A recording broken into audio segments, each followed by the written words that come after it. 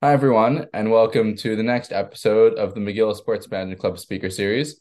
I'm joined here today by Lindsay Pennal and me, of course. I'm Kyle Sinnott, the Executive Director of the Sports Management Club. So, Lindsay, just to start off, really appreciate you taking the time to speak with us and be here today. Happy to be here and to have been invited. And as a former McGill commerce student myself, I'm excited to speak to everybody. So thanks. Definitely always great to have one of our own. So, I guess let's just dive right in. For the people listening to this that aren't as familiar about your path in the hockey and just kind of your background, can you tell us a little bit about you? Sure, that's a big question. So I'll try to keep it kind of concise and pepper in some stories along the way. But at present, I am the president of the NHL Coaches Association. For those who aren't familiar with us, we represent all of the coaches in the NHL. So that's the head coach, the assistant coaches, the goaltending coach, and the video coaches. So in totality, there's actually about 200 members we have in our association. We also still work with a number of alumni coaches. So think Scotty Bowman, as well as what we call non-active coaches, which is really just a polite way to say guys that were fired that haven't yet been hired. Yeah. And really what we do is a lot of stuff behind the scenes that the traditional hockey fan wouldn't see. We support them with their contracts and their salary negotiations, their health benefits, their pensions, cross-border immigration issues. As you can imagine, they're moving back and forth between Canada and the US when they're for fired and hired. And then beyond that, we have a number of different programs and initiatives that are targeted to help support the development of the next generation of coach. So that's my current role and what I do right now. I'm just wrapping up my seventh season in this role. And when I first came to hockey and to sports, I came with no previous background in sports at all. And, a bit of my personal life, I never played hockey as a kid. I've obviously never coached hockey. I grew up in Toronto, had figure skate slapped on me when I was 4 years old, but that's really the extent of my like ice hockey experience. Um, so my background really is that I went to high school here in Toronto. I started at McGill in 2002 in the business program. I'd actually started out with a finance major because I loved finance. I loved the investment industry. I knew I wanted to go into that. But through the first kind of couple of years at McGill, and when we got to elect taking different marketing courses, I really loved all of the marketing and communication and product development side of things. And so I actually switched to do a marketing major and still loaded up on a lot of finance courses. So for me, I knew I wanted to graduate and go work in the investment industry, banking, something like that right away. And I had obviously a solid education under me to go and do that. And so, right out of school, I started working for an investment advisory firm here in Toronto on Bay Street. And that sort of started what was then a 11-year career in the investment business. So working at different firms on the private side. So after that first company, I went and I worked at a hedge fund back pre-financial crisis. So I actually started with the number two leading fund in the entire world, hedge fund in the Yeah. entire world, in June 2008. And for those who are familiar and have studied the financial crisis of 2008, you know what shortly came after. Yeah. And Lehman Brothers was one of our prime brokers. And overnight, I found out that we lost like 600 million US dollars with that bankruptcy. And so, anyway, some stories we can dig into there. From there, I moved to a publicly traded investment firm, always in marketing roles, always in VP marketing or communications, doing lots of investor relations stuff. And I kind of woke up after 10 or 11 years and was like, is this my passion? Is this what I want to do? I'd had a lot of success in my career up to that point. I'd made VP of a $1 billion company by 28 and was kind of on a track to be in a senior management C-suite role if I so choose, but I wasn't passionate. I wasn't Yeah. jumping out of bed in the morning wanting to go and do this. I felt almost um, bored in a way where I'm so curious and need to be challenged, as I'm sure a lot of people do. And you certainly get that when you're at university because you're learning so much information. And that sort of epiphany caused me to realize that, finance wasn't my passion any longer. And that spun me onto a couple-year journey to figure out what the next career move was for me. As fate would have it, and I always say the universe gives you what you need. I had an opportunity very shortly after that light bulb moment of a chance to move out to the West Coast in California and work in the tech space in Silicon Valley as a consultant to a tech startup. And I jumped at that. And in tandem to that, I started my own consulting firm while out there to take on clients in different industries to start to get my toes wet in things I didn't yet understand and see where I couldn't cover my passion. And 6 months after the move to California, the NHL Coaches Association reached out asking if I would consult for them. And that was in the fall of 2016. And fast forward over the past 7 seasons, and here I am as their president. I find your path super interesting. Obviously, you're a DeSatel alum. We're at the McGill Sports Management Club. We're a DeSatel affiliated club. So the vast majority of members go to DeSatel. I'm a BCom student as well. Then obviously after McGill, you went in and were in, I guess, a more traditional business role and were able to use that experience and translate that into sports. How do you feel that your experience in a more traditional business environment allowed you to be an asset and you were able to leverage that experience from your finance and consulting path into sports? So, as a marketer, I always say you have the same toolkit. There's no difference between a marketer in one industry to the next. It's how you wield those tools or what the focus of the product you're selling or marketing is. And so it wasn't a barrier, like a huge learning curve for me to jump from traditional business or finance into sports because I was just marketing a different product now, but I knew how to be a marketer. I'd already learned how to be a marketer. And that learning started at McGill when I first started taking marketing courses. And so for me, transitioning out of McGill after graduation into the work world, I knew right away I needed to be in an entrepreneurial type of firm where I'd get to wear many different hats. I didn't want to be siloed into one specific role of sort of rinse and repeat day in and day out of doing the same thing over and over again. That just wouldn't work for me. And so I went into a firm where I'd have a chance or an opportunity to sort of flex lots of different muscles. So I wasn't just doing marketing. I was working with the portfolio management team to understand the investment decisions that they were making. I was working with our back office to understand fund operations and how clearances and settlements work. I was working with our compliance department to understand the legal side of it and the contracts and everything that needed to go on there from the regulatory perspective. So right from the get-go, I started doing a lot of different roles within sort of the marketing, I'm using air quotes for those listening, umbrella. So because of all of that experience, and it wasn't just at my first company, that then set me up to go into, another firm, another billion-dollar firm and take over the marketing department. And also still have, key roles in lots of different departments within the company. All of that experience set me up to be able to transition into sports, and not just directly into sports. I transitioned into technology first. I transitioned into running the marketing department for a bioscience company. Yeah. Like I didn't know anything about chemistry and bioscience and how active ingredients are made, but I knew how to market. So I could rely on all of my past experience to go in and almost be like a one-woman shop that a company could plug into the marketing role, but have much more of an impact than just traditional marketing.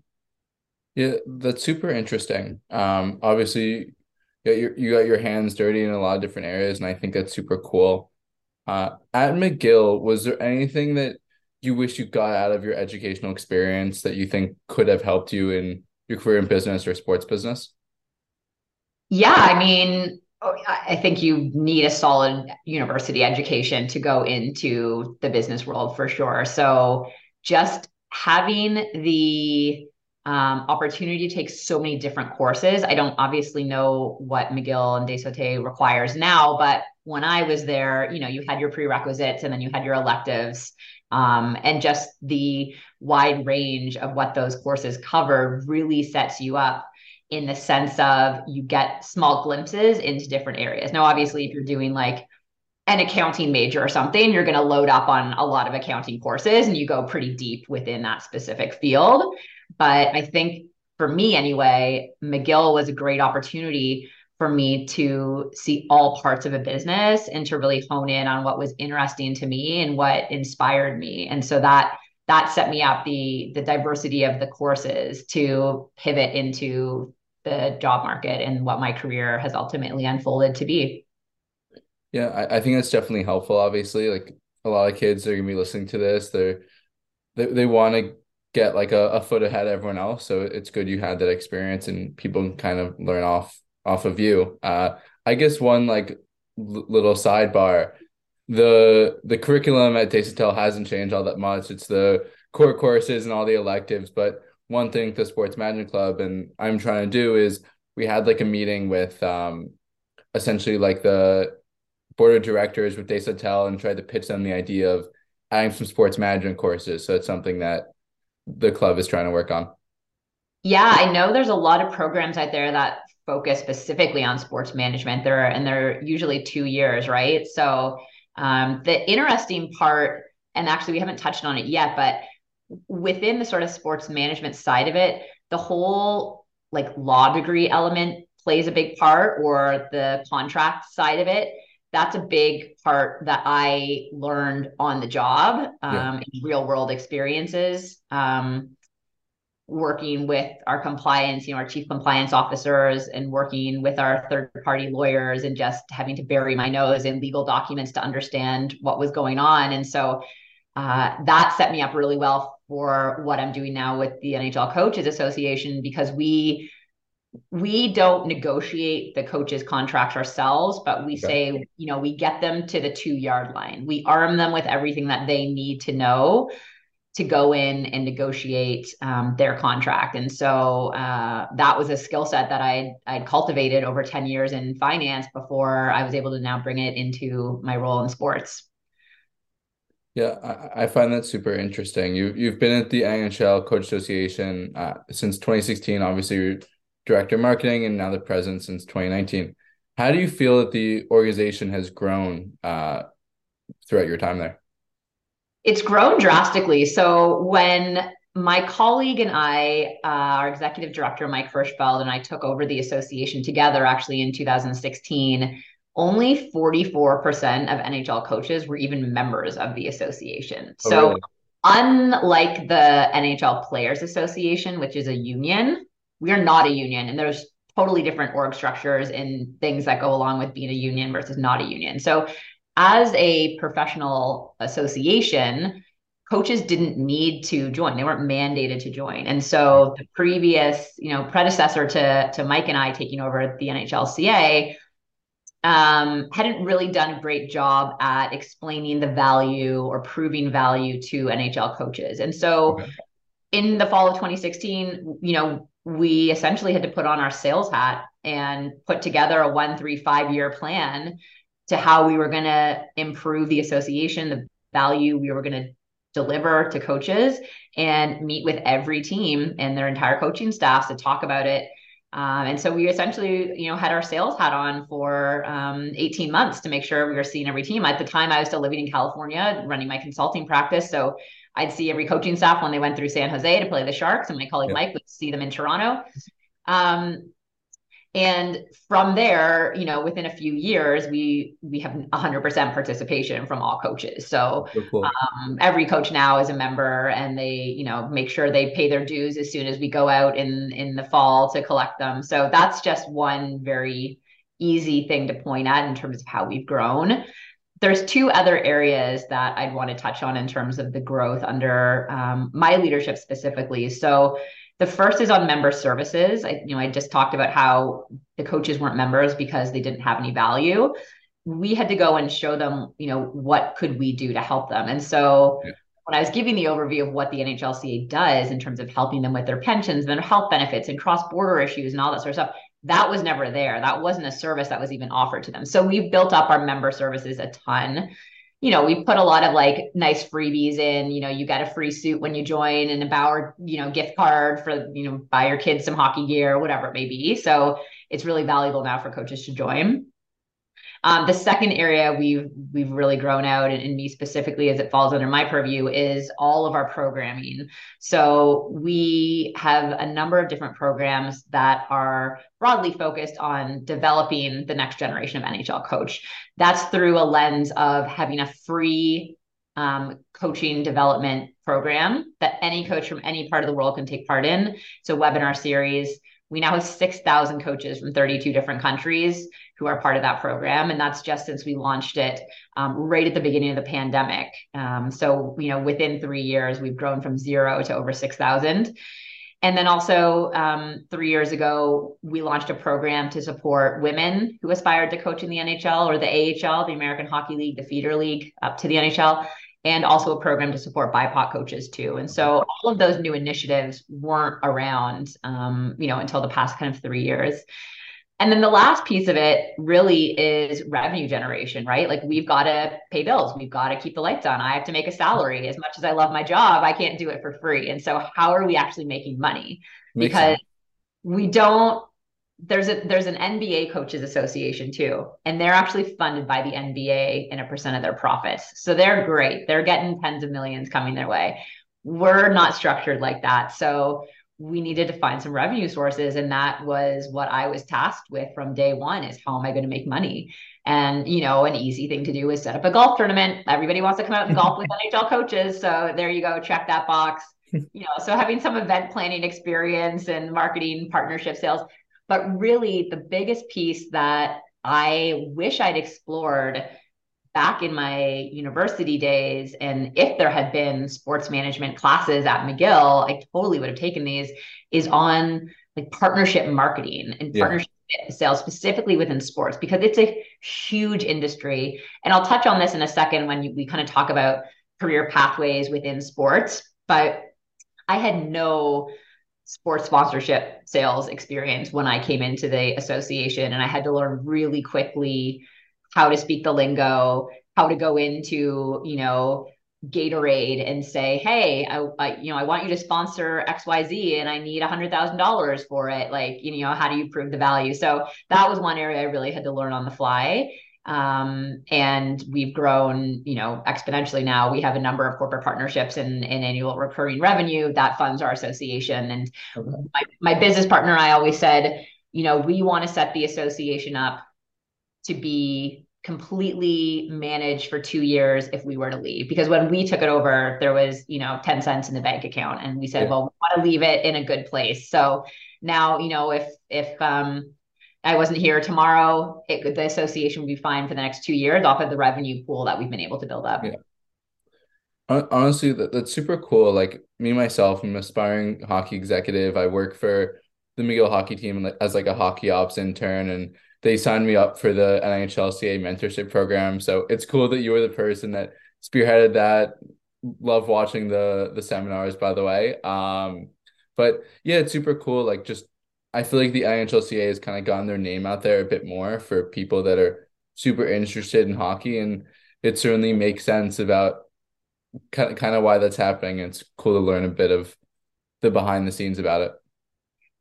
Yeah, for the first few years when we took over, we didn't need to be public. We didn't even have a website, but that was fine because nobody in the public needed to know who we were. Just our NHL coaches needed to know who we were and to call us.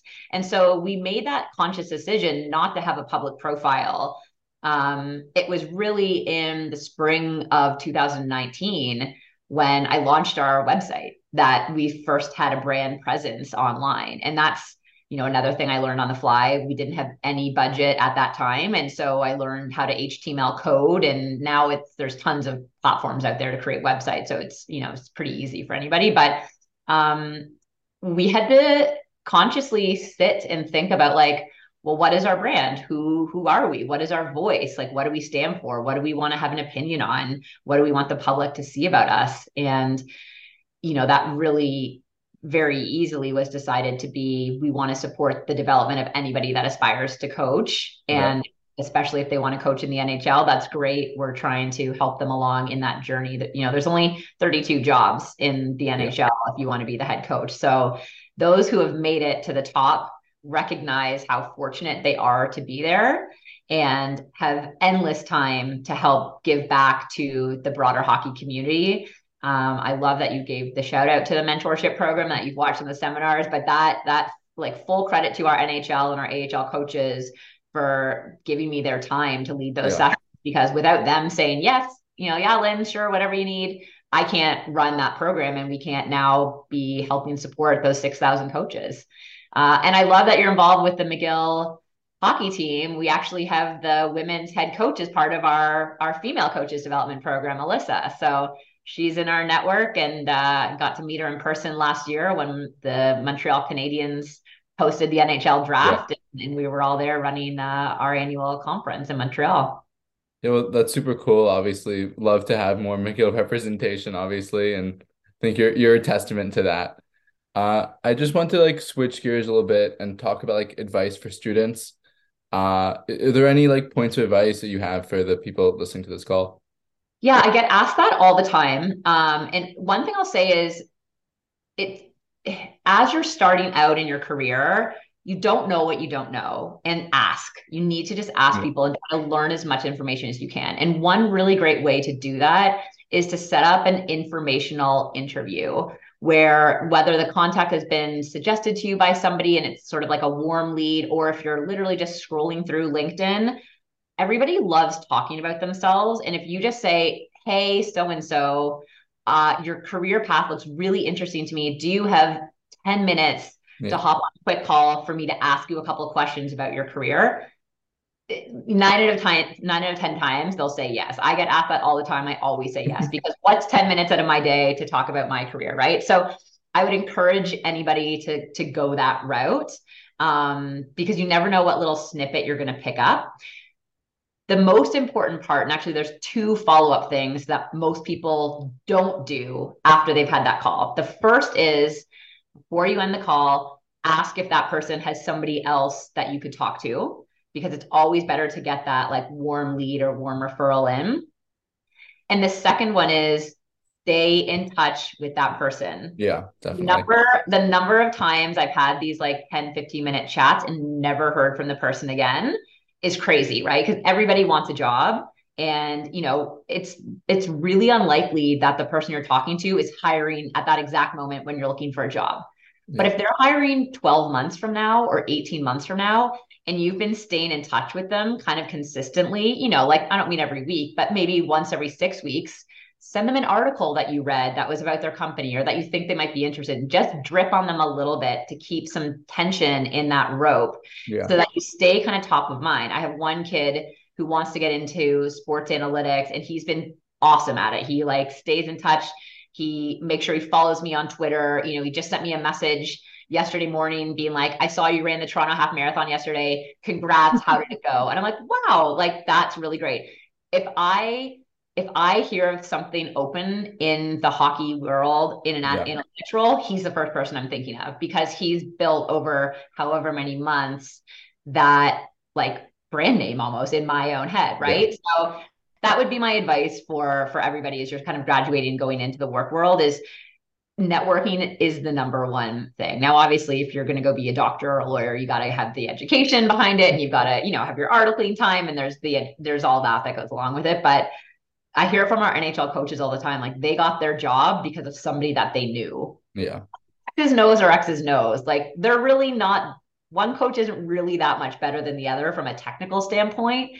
It's it's all of the like soft skills and the communication and who you know. So anyway, there's lots of advice I could give, but that's probably the biggest one, is to build your network and cultivate your network. I think that's a great place to end here. I think that advice is super important to have people keep reaching out to everyone in the industry and try and gain some more insight. So this was a really great call. I'm sure everyone listening will get a lot out of it, and we just really appreciate you taking the time, obviously. Awesome. Well, thanks for having me on, Kyle, and good luck to everybody. If you're still heading into more years of university, it's the best time. Enjoy it. It goes so fast, and you don't appreciate it until you're decades out of it, and then you just want to go back. So enjoy the time, and good luck to everyone, and have a great summer.